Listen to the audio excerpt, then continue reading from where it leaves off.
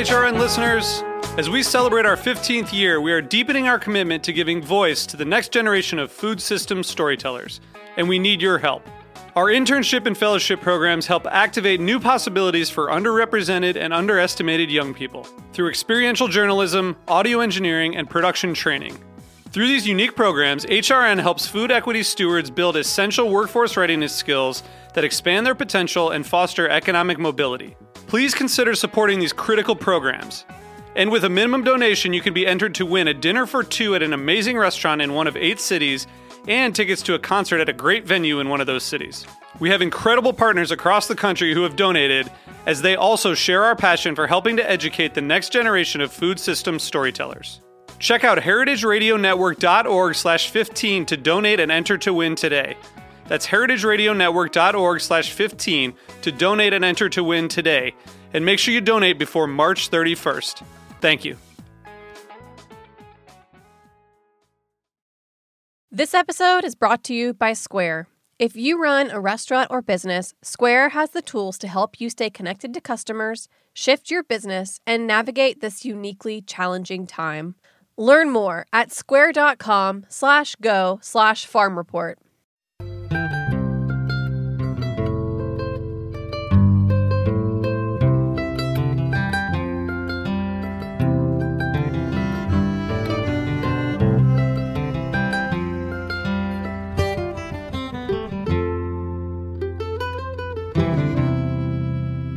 All right, hello, this is Lisa Held, and you're listening to The Farm Report, a Heritage Radio Network show about the people, processes, and policies that shape how food is produced today. During this summer 2020 season of the show, I'm focusing on how farms and food businesses are having to pivot and adjust to feed their communities during COVID-19. My guest today is Rob Levitt, a renowned butcher who created Chicago's Butcher and Larder and is now head butcher at Publican Quality Meats. Rob, thanks for coming on the show. Thanks so much for having me. So I'm excited to talk to you about what's happening in Chicago and on the farms you work with that are nearby. But I want to provide a little bit of background for our conversation first. It's great that you're with me because I feel like all I've been talking about lately is meat, which is probably normal for you, right? Yep. But, on this show, we have conversations about the food system regularly, but COVID-19 has created a situation where those conversations are suddenly happening everywhere across all media. And the biggest one is about meat. And, I think that's because workers at meatpacking plants have been hit extremely hard by COVID-19.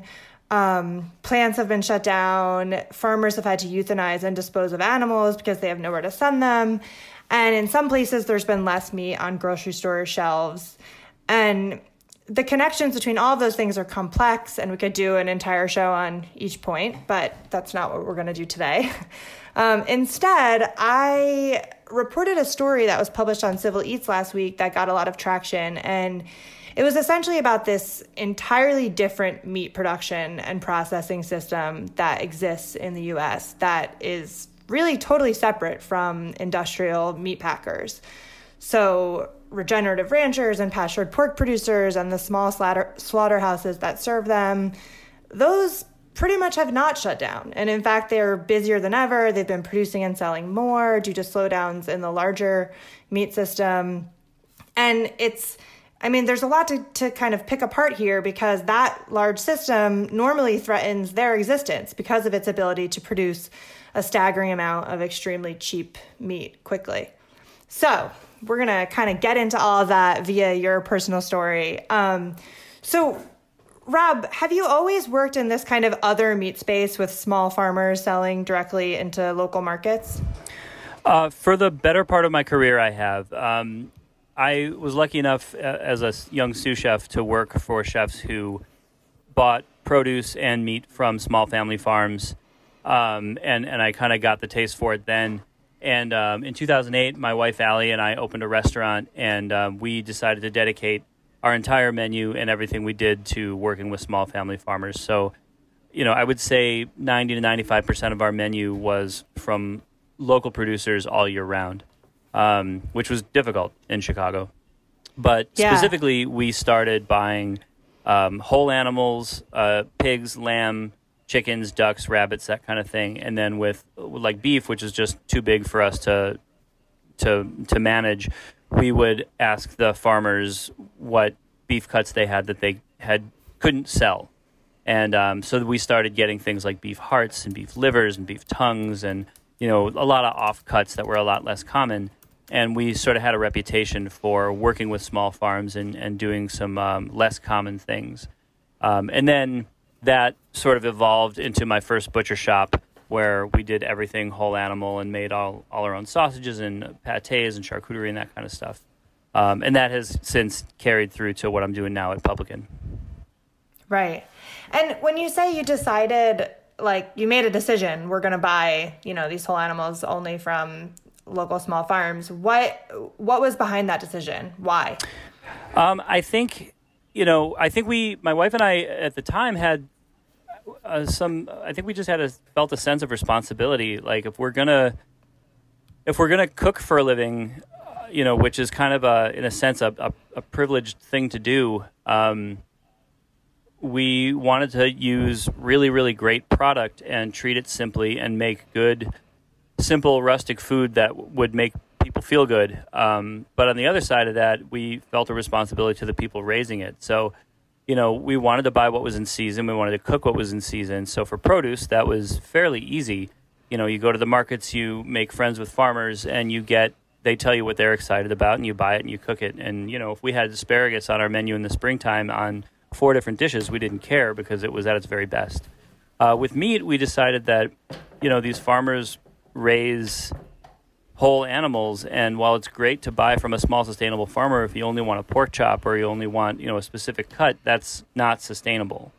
And buying a whole animal is. And the other side of that we learned along the way is that when you develop these relationships with farmers, is that sometimes buying a whole animal isn't the most sustainable. Sometimes they would call me and say, I have a freezer full of raw, fresh hams that I have nothing to do with. If you can use them, if you can help me move them, then we'll give you a good deal. And then that kind of took the sustainability thing a little bit further, and we were able to help the farmers out in that regard. But for the most part, we were butchering animals and doing everything ourselves, and we were being as seasonal and as local as we could the whole year round. Yeah. And you said it was difficult. What are the biggest challenges to working with farms this way? Really, it's just like, as far as meat goes, that's not that big a deal. These days I can find pretty much anything I need from good farms that I'm happy to work with all year round. Produce wise, in the middle of February in Chicago, there isn't a lot going on. There's only so much you want to do with beets and carrots and, overwintered turnips and that kind of stuff.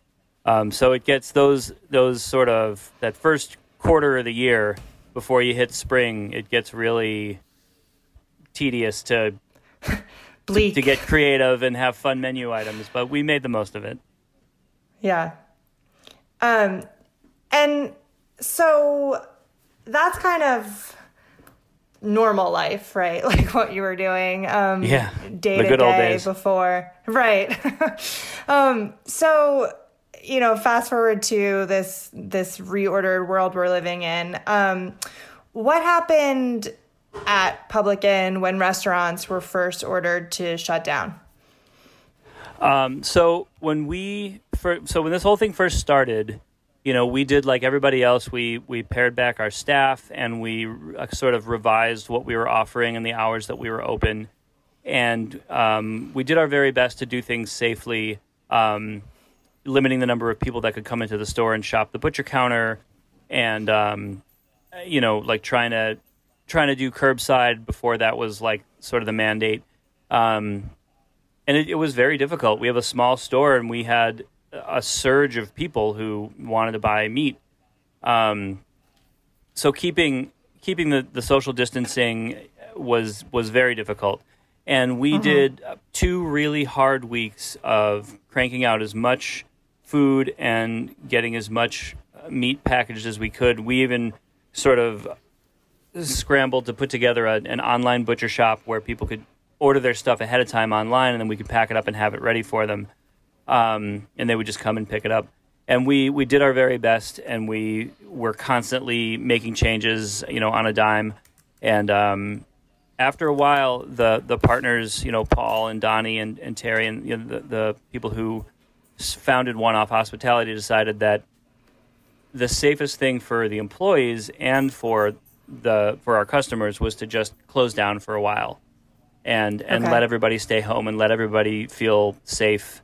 And then some of the higher up people in the company kept working on trying to put together a plan for how to bring PQM back and some of the other properties back in a way that was organized and safe and, sort of good for everybody, especially our community. We have a lot of great regular customers here, and people were just itching to get us back, which is a great feeling. But that's what we did, is we kind of steadily took our time and laid out what we wanted to do and how we wanted to do it. And now we're strictly 100% online ordering. We have a digital butcher shop that you can access through our website. All the different properties, or almost all the different properties, now have these digital marketplaces where you can get food or you can get different products. And, people put in their butcher orders just as though they were shopping. And it's a little bit limited because we have to put together a menu of items that we know we'll have. But people can shop online. They can order a sandwich. They can order, whatever they want. And they can come pick it all up. They pay through the service, and then we bring stuff out to their cars. Right. How has it been operating with this new system in place? Like, have there been challenges that have come up that you didn't anticipate? There's challenges every day. I mean, it's like opening a new business. It's like, in a sense, it's all the same product and it's all the same farms and it's all the same recipes, but it's a completely different way of working and thinking. And we still have to be agile enough to change on a dime. Like, we can't decide we have a great idea for something and then take our time and plan it. It's like, all right, if we're going to do this thing, then we need to get photos and we need to get content and we need to get it up online and we need to get up on social and we need to make sure we have all the stuff prepared for it and have it all packaged. And, all these little things have to be ready in a snap so that we can launch things and capture it as soon as the moment strikes. Yeah, absolutely. Okay, we need to take a quick break. After this quick word from a sponsor, we'll be right back to talk more with Rob Levitt.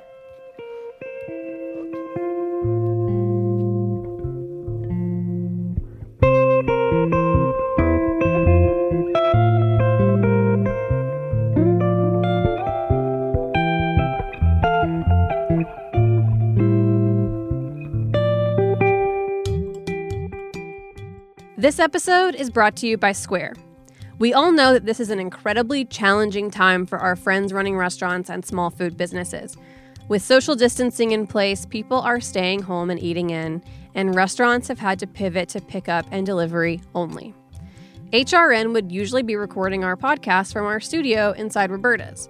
But since they've had to close their dining room, they've ramped up their frozen pizza production, set up a wine and grocery shop, and seen their delivery orders skyrocket. Like Roberta's, many restaurants have been changing offerings day by day as they figure out how to best serve their customers.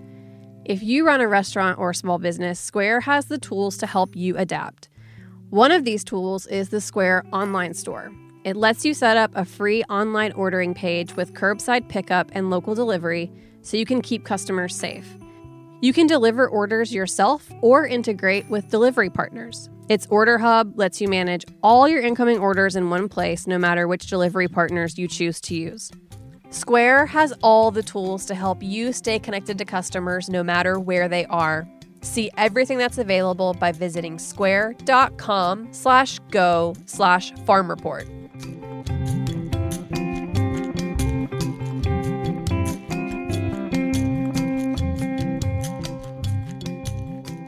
All right, we're back. This is Lisa Held. You're listening to the Farm Report on Heritage Radio Network. I'm here with Rob Levitt, the head butcher at Public and Quality Meats in Chicago. And we were just talking about how you've had to change a lot of the way your business operates to adjust to COVID-19's new demands. You mentioned that right when things changed, you had a big uptick in demand. And, I've been talking to other small meat companies around the country, and everyone seems to be seeing this sort of incredible surge in demand. Has that continued for you, and how much of an increase has it been? Yeah, I mean, it's definitely continued. I think we're starting to stabilize a little bit now, where we can kind of slowly but surely predict a little bit of what we're going to need every week. I think that before we closed down, it felt very panicked. It felt like there was a large percentage of people were shopping, and they were clearly stocking up, especially on bread. I mean, we have this amazing award-winning bread, and, we would get, 4 or 5 different varieties, and there was, 150 loaves of bread on the shelves, and they'd be gone in 2 hours. Oh, and my people gosh. people were just buying bread and freezing them. People were stocking up on everything. I mean, there were some people who would come in and buy 8 ribeyes, which blows my mind. But most people would get like 4 whole chickens and, 6 pounds of ground beef. And it was like, clearly they were stocking up on, on stuff that they could pull out a little bit at a time and make their sort of everyday stuff. Yeah. Now we're seeing less of that. We're seeing plenty of people who are shopping normal quantities. They're just doing it every week, which is great. As we see the tickets come up, we're seeing a lot of the same names, and a lot of them are regular customers, but a lot of them are new, and we're just seeing these names pop up. And it's that this week they're getting a chicken and a 4-pack of burgers and a couple 4-packs of sausages and some bacon and a loaf of bread, and a dozen eggs. And it's like a normal order, but they're getting it every week.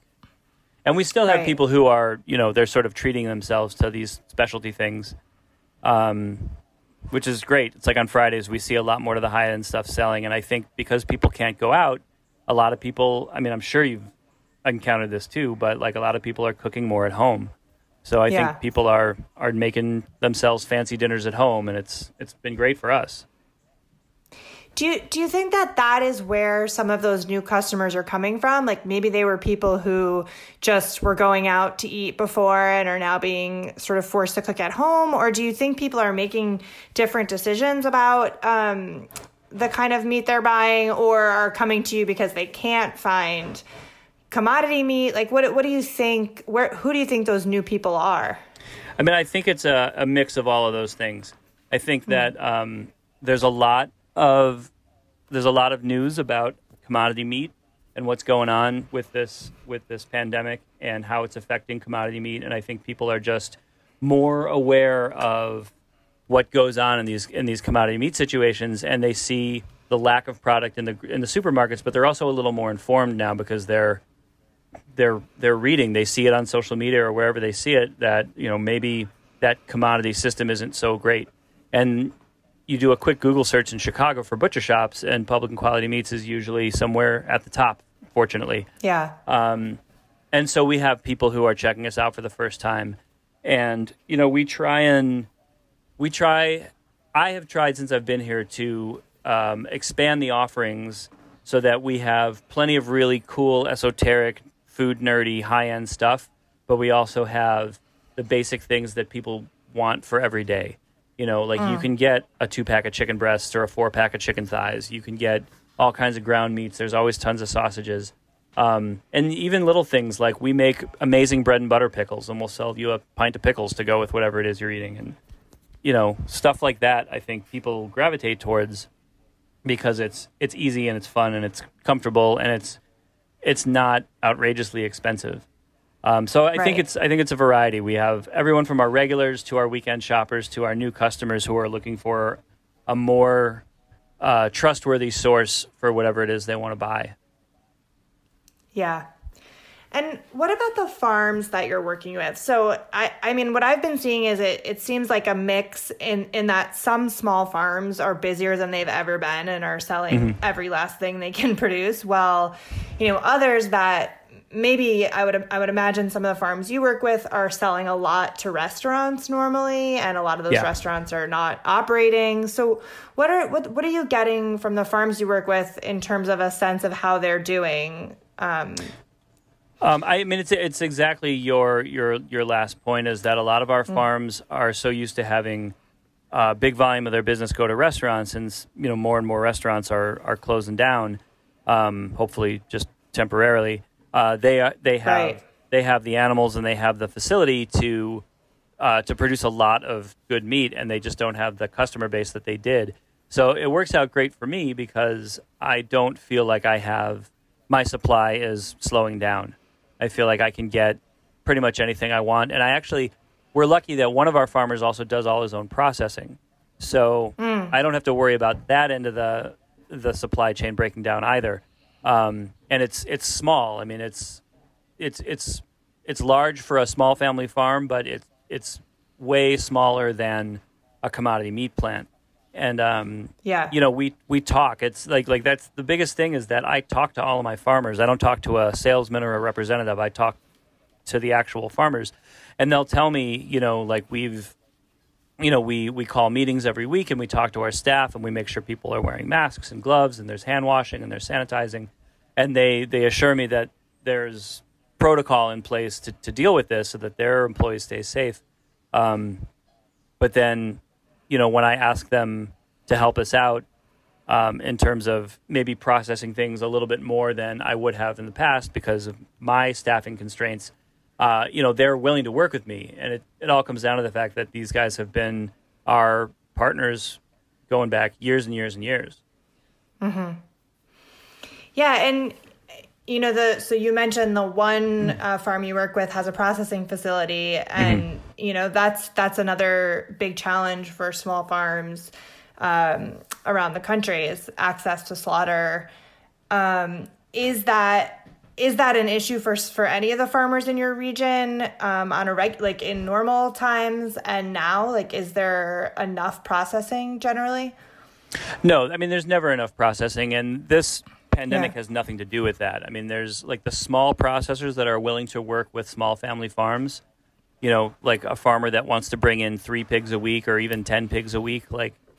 The small processors are dwindling, and it's difficult. Right. I mean, we're lucky in the Midwest that the Midwest is known for meat production. So there are still, a handful of processors around that will work with this, but other parts of the country are having a really hard time. I have this one farmer that I've been working with for a really long time who does his own, and there's another farmer that I work with on and off in Indiana who does his own processing.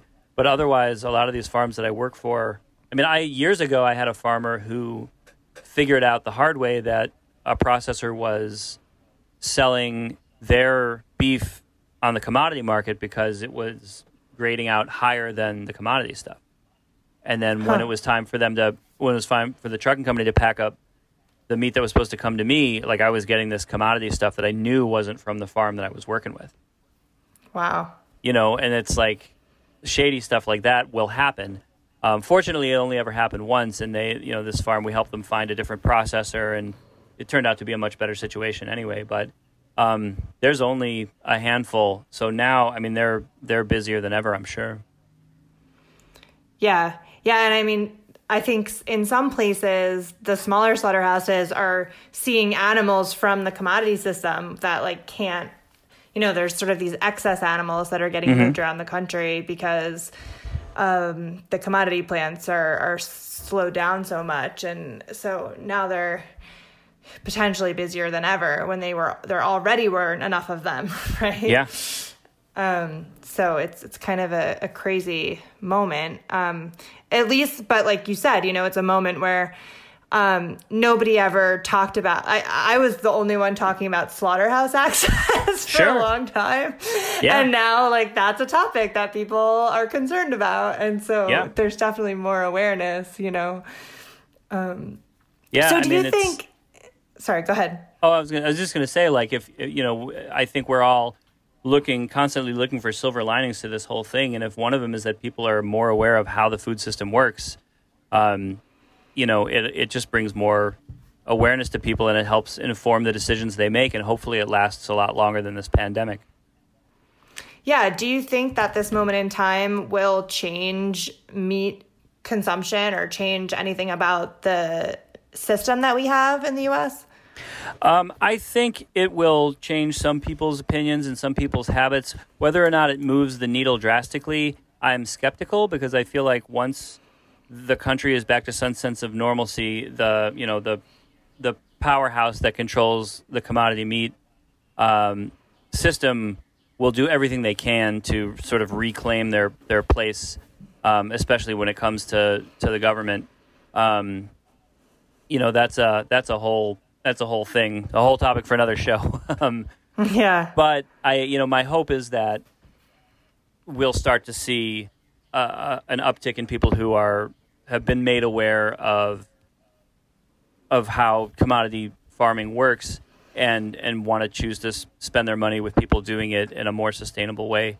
I hope it also means that people realize that when they spend money on meat, it's not just on what they're going to have for dinner. It's they're supporting, like when you shop at my store, you're supporting me and my small staff and these farmers, and that's where the money goes. It's not going to this giant corporation.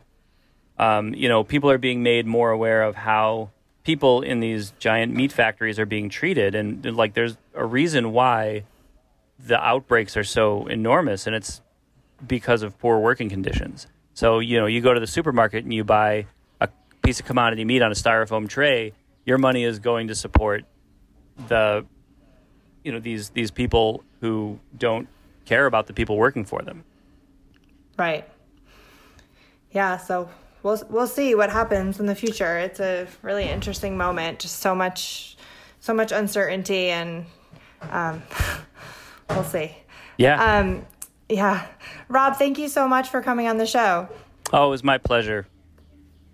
And thank you all so much for listening to the Farm Report on Heritage Radio Network.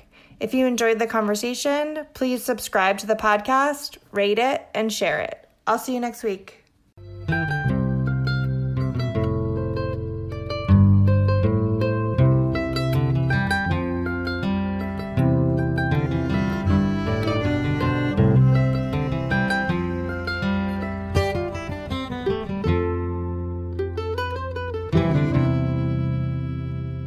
The Farm Report is powered by Simplecast. Thanks for listening to Heritage Radio Network, food radio supported by you. For our freshest content, subscribe to our newsletter. Just enter your email at the bottom of our website, heritageradionetwork.org. Connect with us on Instagram and Twitter at heritage_radio. You can also find us at facebook.com/Heritage Radio Network. Heritage Radio Network is a nonprofit organization driving conversations to make the world a better, fairer, more delicious place. And we couldn't do it without support from listeners like you. Want to be a part of the food world's most innovative community? Subscribe to the shows you like, tell your friends, and please join the HRN family by becoming a member. Just click on the heart at the top right of our homepage. Thanks for listening.